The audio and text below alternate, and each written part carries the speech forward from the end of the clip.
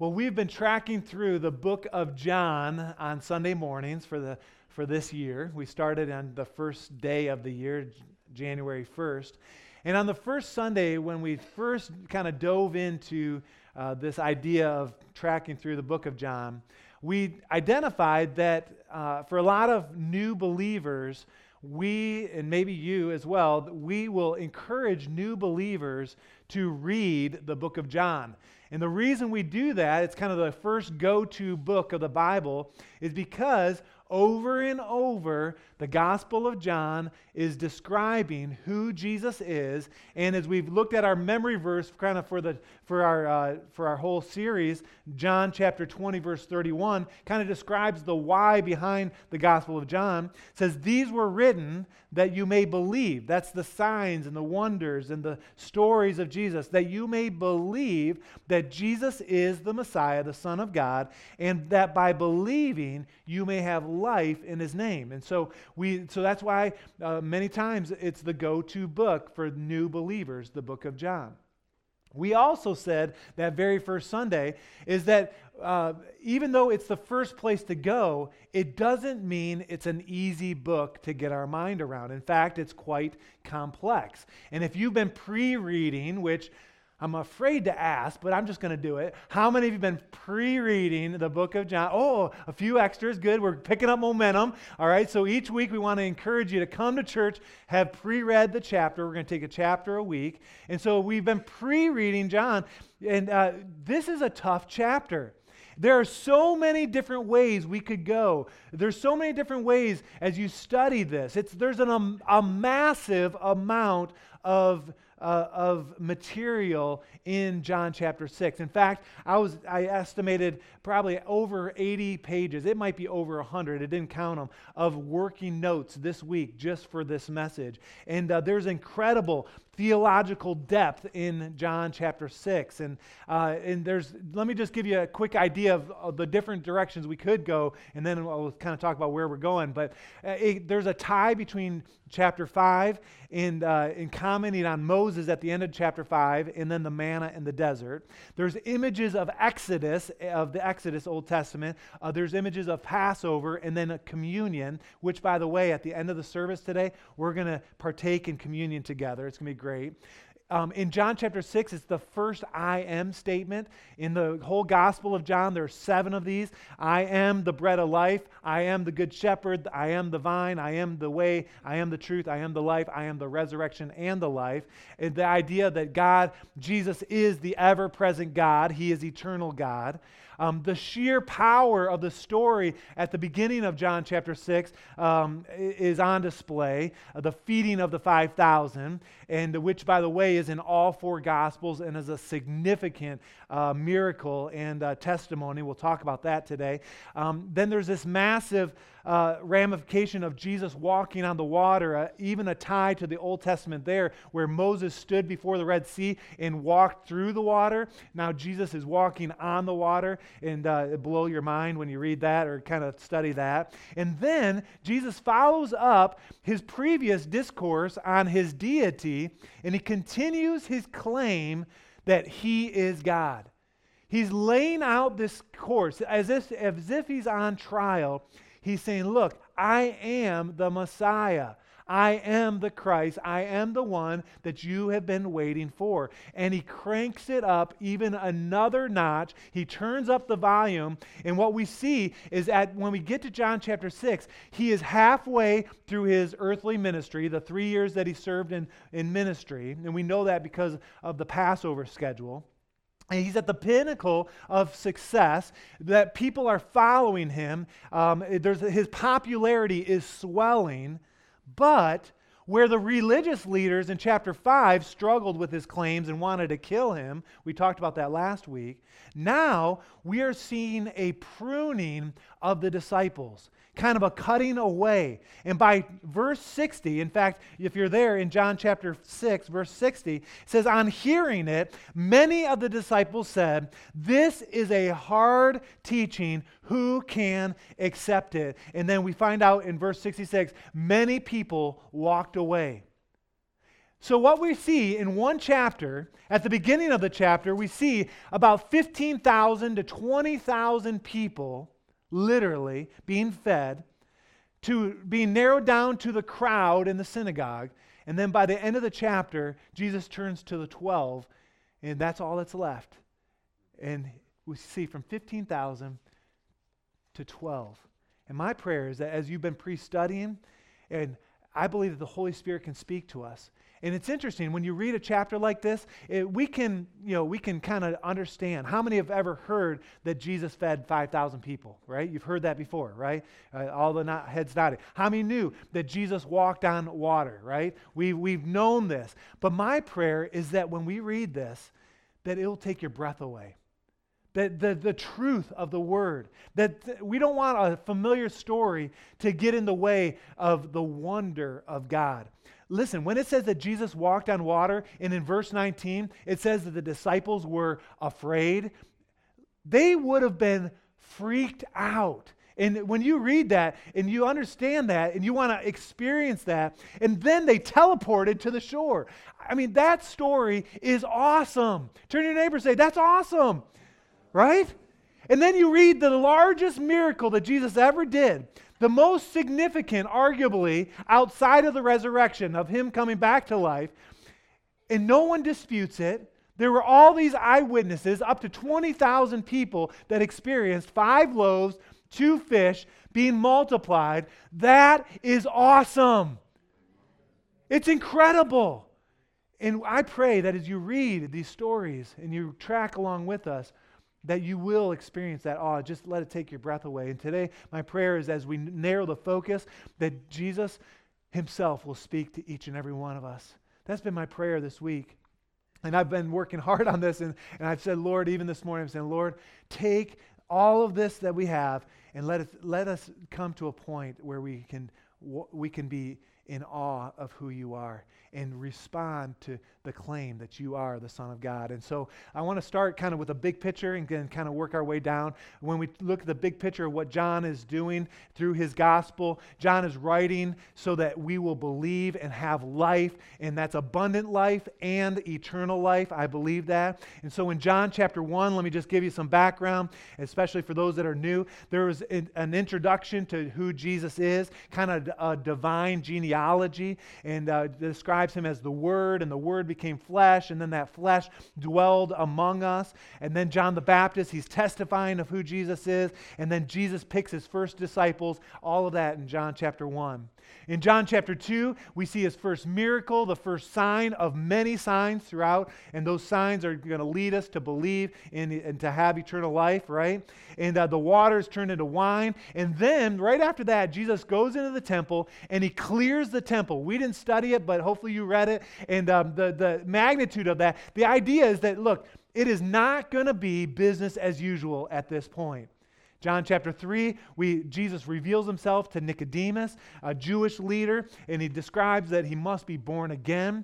In John chapter 3, the great verse, John 3:16, is right in the middle. And then at the end, John the Baptist says, look, I must decrease and Jesus must increase. And if you weren't here for that service, you need to get online, listen to John chapter 3, and let that bless you. John chapter 4, we see the conversation with the Samaritan woman. Great story. Jesus reveals himself to the lowest of the low, to the outcast, right? And he reveals himself as living water. And it's a picture of salvation, that Jesus is the Savior. And what I love about this is that people are believing at this point. People are following him. The word is spreading. His popularity is growing. And then Jesus starts to heal. He heals a boy at the end of chapter 4. In John chapter 5 at the beginning, he heals a man that had been paralyzed for 38 years. Heals him, hasn't been able to walk. He says, pick up your bed and go, and pick up your mat and walk. And he's doing that, and he did it on the Sabbath, and that caused some issues. And then, because of the issues that the religious leaders are saying, why are you healing on the Sabbath? Jesus then defends his claim. He defends his identity, and we talked about this last week, as if he's in a court of law. And now we see Jesus has revealed himself as the Son of God, one-on-one with Nicodemus, kind kind of indirectly, directly with the Samaritan woman. He revealed himself to the Jewish leaders and when they were talking about Sabbath, and now to the crowd in John chapter 6. And now Jesus is telling the masses, he's telling the audience, all the Jews. And by the end of chapter 6, I want to kind of start there. Look with me there, John chapter 6, verse 60. Again, it says, on hearing it, and we're going to talk about what he talked about, many of his disciples said, this is hard. This is a hard teaching. Who can accept it? Look at verse 61. Aware of his disciples that were grumbling about this, Jesus said, does this offend you? By the end of today, we're going to ask the question, does the truth of God's word offend you? And we'll have to wrestle with that. And I pray that it'll be a blessing. Look at verse 66. From this time on, many of his disciples turned back and no longer followed him. And then, a big pause, Jesus turns to his disciples and now asks just the 12, you do not want to leave too, do you? And so we see this pruning. You say, well, what in the world is going on? Well, let's go back to the beginning of the chapter and see if we can get our mind around this. John chapter 6, verse 1 says, sometime after this, the same phrase, we don't know how long it was between that and the previous discourse where Jesus was kind of defending himself, but it says Jesus crossed to the far shore of the Sea of Galilee, that is the Sea of Tiberias. And a great crowd of people followed him because they saw the signs that he had performed by healing the sick. Now, when it says a great crowd, we will find out that it was 5,000 men. Now, when you account for women and children, which would have certainly been involved, most estimate between 15 and 20,000 people. Now, I live in the Tri-Cities, Grand Haven, Ferrysburg, and Spring Lake. I know a bunch of you guys do as well. Even if you don't live there, in the wintertime, the Tri-Cities, the entire population is about 25,000 people. That's my understanding. I might be off by a little bit. But about that many people showed up at one time to listen to Jesus. I mean, that is a crazy amount of people. And then it goes on and says, then Jesus went up on the mountainside and sat down with his disciples. The Jewish Passover festival was near. And that's how we know that it was about halfway through his ministry.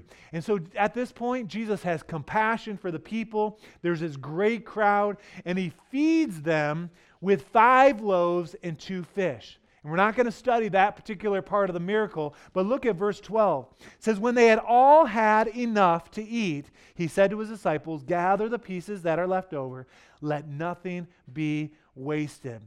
When it says that they've had enough to eat, the idea there is that it was almost like a Thanksgiving meal, like you've had enough. How many know what I'm talking about? On Thanksgiving, you eat to the point you're saying, I've had enough. Well, that's kind of the point there. Or maybe at the Super Bowl party, right?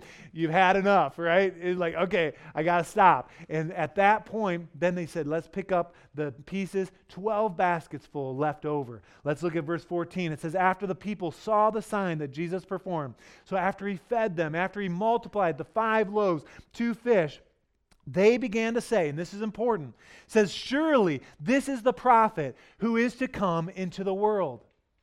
And then it says, Jesus, knowing what they had intended to come and to make him king by force, he withdrew to the mountain by himself. Listen, they wanted at that point to take Jesus and just declare him the king at that point. And it wasn't part of God's plan. But this is how powerful, how massive of a miracle this was. And I wanted to just give you that picture that they said, man, we want to make him king. Verse 15, right? And so Jesus slips away. He sends his disciples on their way. Then Jesus meets him on the water. And everybody just say, wow, right? Like, that's crazy. And then they end up on the other side of the lake. And so all of that happens within the same day. I mean, what a day. I mean, 24-hour period of Jesus. I mean, if you could walk with Jesus any 24-hour period, that might be in the top 3, okay? I mean, that's pretty impressive. And then it says in verse 24, on the next day, then some of the boats, it says, once the crowd realized the next day that neither Jesus nor his disciples were there, they had kind of left. These people, they got into boats and they went to Capernaum in search of Jesus. As I was kind of thinking about that, it's this idea that Jesus has groupies at this point, right? It's like a band. They're following him. They're following the miracles and saying, man, we want more of that. And they found Jesus, and verse 59 says, in Capernaum, in the synagogue. And then let's look at what verse 25 says. It says this. It says, when they found him on the other side of the lake, they asked him, Rabbi, when did you get here? So we don't know what kind of time frame that spanned it. Probably the next day. But they're saying, look, when did you get here? And they were interested in what had happened the day before. Their stomachs had been filled. But Jesus, at this point, he identifies why all of the fanfare. And let's look at it in verse 26. Jesus answered, very truly, I tell you, you are looking for me not because you saw the signs I performed, but because you ate the loaves and had your fill. It's not because of the signs of the healing of the boy or the man that was crippled for 38 years. It wasn't even that the bread was multiplied. It says here specifically that they were there because they had their fill. They had tasted the bread. They had been satisfied with the loaves and the fish. Let's look on. Jesus continues. He says, do not work for food that spoils, but for food that endures to eternal life, which the Son of Man will give you.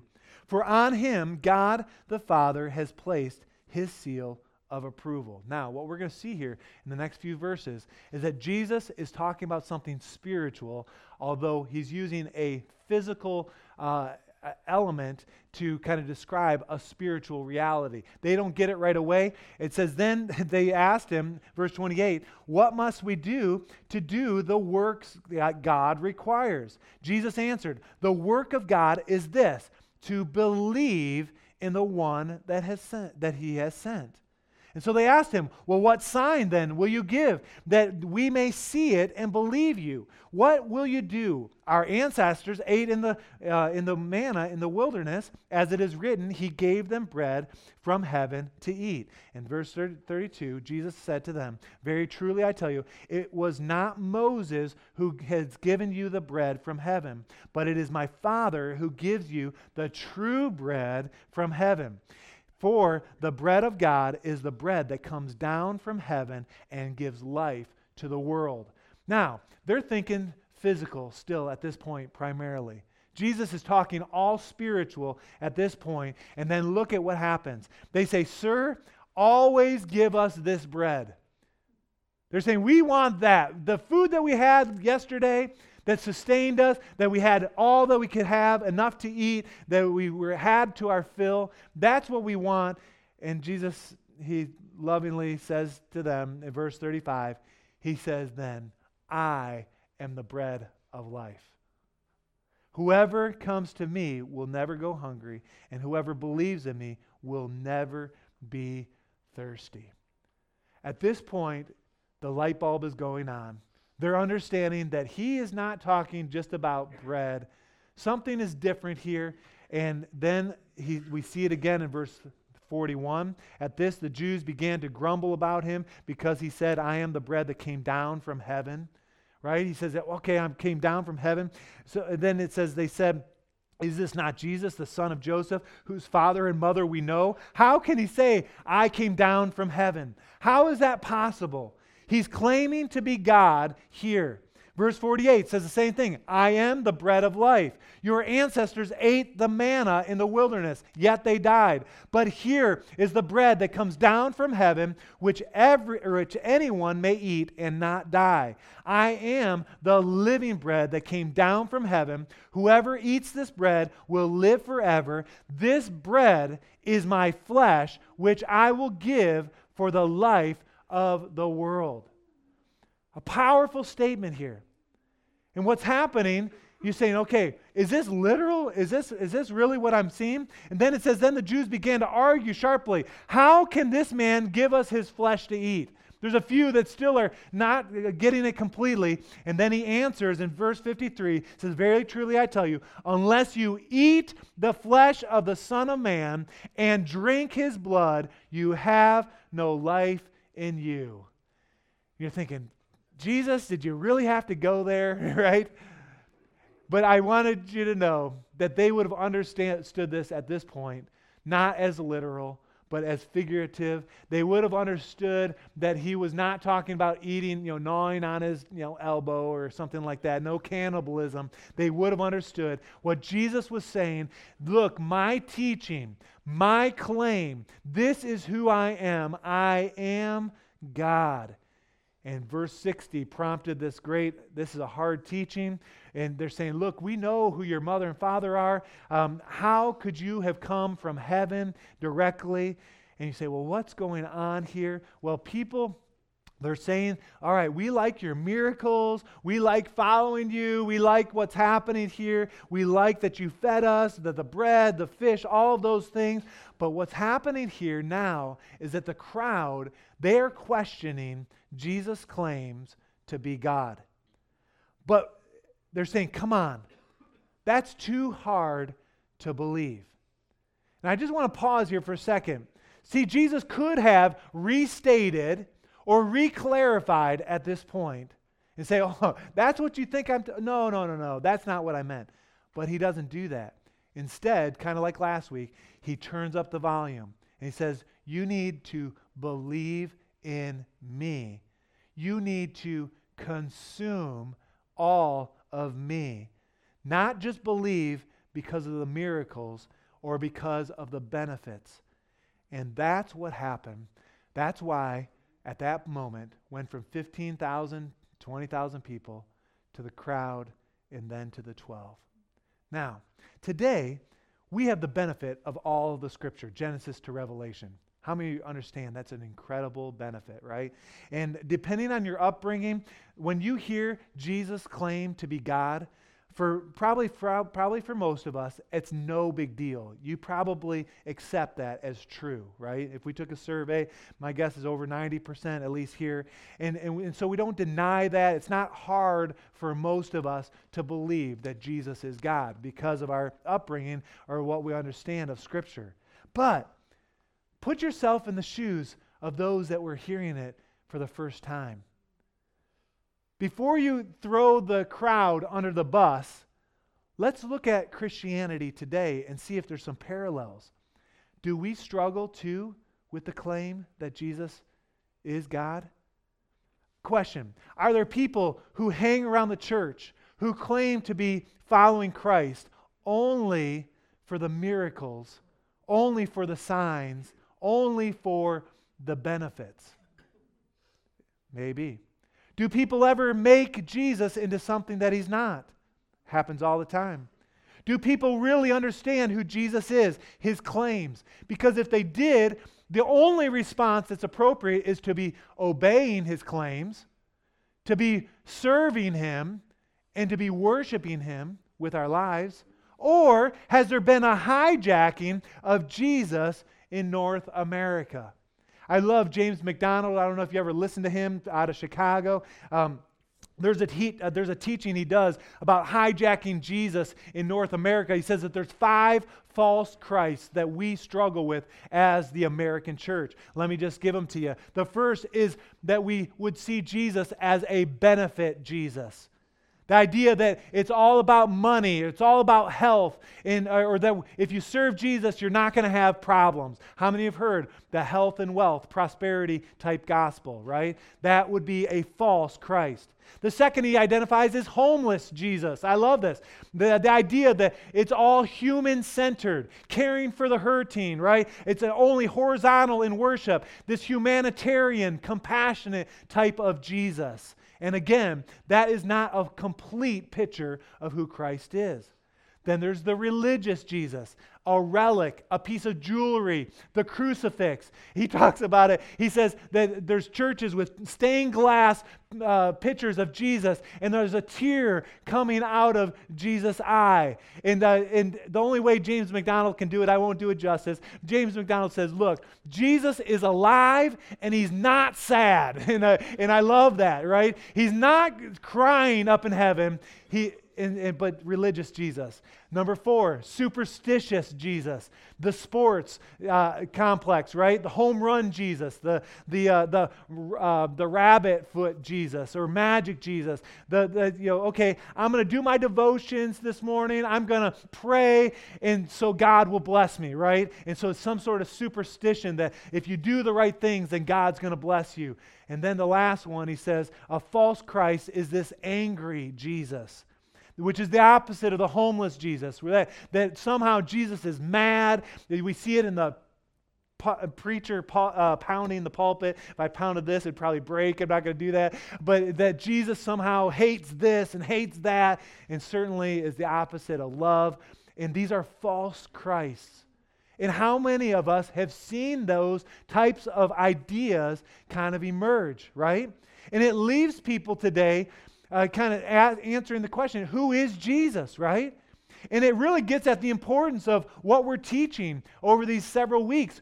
Who is Jesus? Turn to your neighbor and say, who is Jesus? And what is our response? If he is the living water, right, then we should let him fill us. If he is the bread of life, he should sustain us. And we must be consumed with him. We must be filled with him.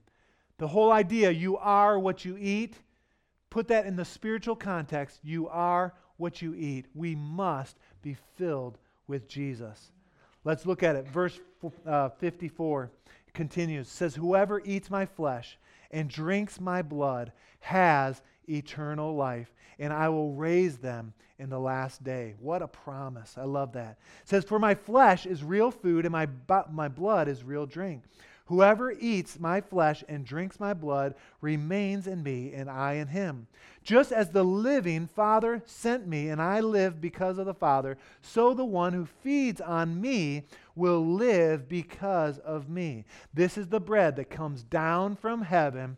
Your ancestors ate manna and died, but whoever feeds on this bread will live forever. It's a promise of eternal life. He said this while he was teaching in the synagogue in Capernaum. Jesus is God. There's Old Testament references here. There's references to Jesus being the Passover lamb. But the question I want to ask is, do you believe? Do you believe this? Or do you only believe when things are going your way? Or do you only turn, maybe on the opposite side, you only turn to Jesus when things are tough? I almost preached a message. In fact, I really wrestled with this, looking at the story where Jesus walks on water, and they're in the Sea of Galilee, which is 600 feet below. And I did a lot of study around this, and I was going to talk about the storms of life, which will come. My 2 points were going to be the certainty of the storm, but then the promise of his presence, and I didn't go that direction, but certainly that is true. But there are some people that only turn to God when they're in trouble, when they're struggling. Or do you abandon ship, run away, because and maybe your roots are shallow, and so the winds come and you get uprooted, and then you try to kind of get planted again at some other point, having a false or incomplete understanding of who Jesus is. This is a big deal. It's a huge deal. I can think of several people very quickly, did in my office this week, where people have fallen away and have walked away, like in verse 66. From this time on, the disciples turned back and no longer followed him. You know, my question is, how can we as a body avoid that type of falling out? How could we avoid that kind of instability? How do we avoid turning back? How do we make sure that our faith is not hijacked in some way or another? That we would, with some false view of who Jesus is. How can we be rooted with a deep understanding, not based on feelings, but based on the Word of God? And as I've been praying, it really comes down, I believe, at least in part, the answer comes in verse 67 through 69. Let's look at it. Jesus says, asks his 12, you don't want to leave too, do you? And then look at Peter's response. Simon Peter, verse 68, answered him, Lord, to whom shall we go? You have the words of eternal life. We have come to believe and to know that you are the Holy One of God. We need to embrace the words of Jesus that are eternal life. To understand that at a deep level. And then, like the disciples, like Peter and the disciples, they experienced Jesus. It says they came to believe and to know that he was the Holy One of God. And so they understood it, not only here in their head, but they understood it in their hearts, and they were not going to turn away. Although one of the 12 in the last verse of the chapter, one will fall away. Listen, unless Jesus becomes a part of your life, unless he invades every part of your life, if I can be so bold, this is what it takes to follow Jesus. Total commitment. The issue at hand is total surrender to him. And when I say that, if there's something that stirs up that is offensive to you, I would say you need to do some work around that. Because Jesus is God, period. And if Jesus never provided another thing, is it enough? He has provided life, eternal life for you. That cannot be taken away. And my question is that enough? And now, in chapter 6 here, once and for all, Jesus is claiming to be God, and that's what led him to the cross. That's why he was crucified. But let me ask you, does that offend you? Does that offend you? Jesus died for your sins. He's provided for your eternity. What if he never helps you financially from this moment forward? What if he takes his hand of safety right off and there's no more safety? What if your needs are never met from this point? Are you serving a benefit Jesus? Some false Christ? I am quite sure that God does not want to be your genie in a bottle. The question this morning is salvation enough? See, we don't want to serve a benefit Jesus, some help me Jesus, some bless me Jesus, some vending machine type of Jesus.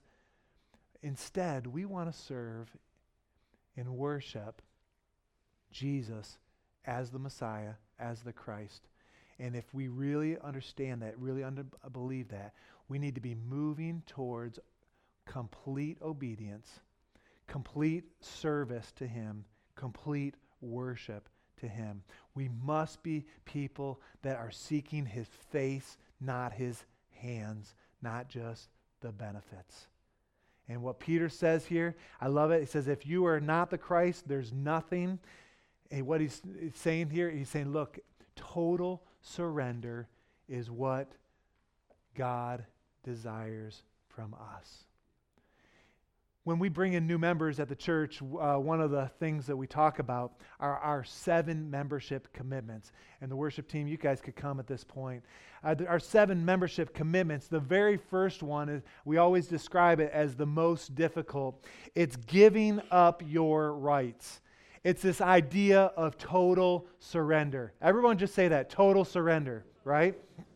This idea that we are not our own, we are bought with a price, we need to pick up our cross and follow Jesus, right? That's what we talk about, and it's a tough one, and it's something that we wrestle with as believers to get us to that point. We added kind of our circle of discipleship. We want to be encouraging people to go around this cycle where we start over here at salvation, we're an infant disciple, we become a maturing disciple, then we want to be coming to the point where we're at this place of total surrender, and when we're at that point, we reach back for one and bring them to a place of total surrender, but we also reach forward, say it with me, to reach one more, right? To reach one more, but that comes from this mindset of total surrender. And as I wrap up, as you read John chapter 6, my understanding from a big picture is that the reason that Jesus fed the 5,000 was not just to provide for them physically in that moment, but was to create an environment where they could talk spiritually of who Jesus is. A physical picture to relate to a spiritual reality. And this whole section is really, it's talking about our commitment to Jesus. And we've got to wrestle with it. What do we believe? What do you believe? What do you believe? What do you believe about who Jesus is? With your head bowed and eyes closed, I would just want to speak to maybe someone here that is away from Jesus. Maybe has walked away, said, man, that's too hard, but today there's a revelation, and you're saying, man, I need to give my life to Jesus. I need to come to Jesus. If you're here today and you don't know Jesus as your personal Savior, we want to offer you the gift of salvation. I don't know everyone here, don't want to take anything for granted. If you're here and you don't know Jesus as your personal Savior, and you're ready to make that commitment, total surrender, I want you just to lift up your hand, and I want to pray for you. I'm not going to embarrass you. Who here, first service, needs Jesus to be your Savior, to come back to the Lord? Or maybe it's the first time you've ever, yeah, amen. Young man up front. Anyone else saying, I need to make sure my life is right. God is number one. Anyone else? For the sake of the one, could we just pray a quick sinner's prayer? You repeat these words. It's not the words of this prayer that will save anyone. It's really believing in your heart. But let's pray this together. Say, dear Lord, I believe in you, that you came to earth, lived a sinless life, died for me, and rose from the grave. And so I give you my life. Please forgive me of my sin. Make me clean. In Jesus' name. Amen. Amen. And we rejoice with the one that comes back to the Lord. I love the story of the 99 sheep that are left so that you can reach one more. And that's kind of what's happened here this morning. And God, He comes and He saves us. He saves us. I also want to deal, before we partake of communion together, there may be some that, as I'm speaking this morning, maybe you've had a false view of who Jesus really is. Maybe your idea of Jesus has been hijacked in some way. That maybe you've been serving just because of the benefits, or maybe you just hang around in some sort of superstitious that you're putting in your time so life will go okay. Or maybe you've got this idea that Jesus, it's just about religion, and you don't understand the relationship as much. I just feel like there's probably many of us that struggle with some of these ideas. And I just want to pray for you quickly. Let's pray. Lord, I pray that we would have a right understanding of who you are. God, help us to believe your word, and your word that declares that you are the Son of God. And Lord, I pray that if we have had false ideas, incomplete ideas of who you are, I pray that we would be growing in our knowledge, growing in our understanding. God, put our feet on a solid rock, so to speak, where we can stand upon who you are. And God, we pray this. I pray for every young person here. I pray it for every student, for every single. God, I pray it for every married couple, for young and old alike, to the oldest among us.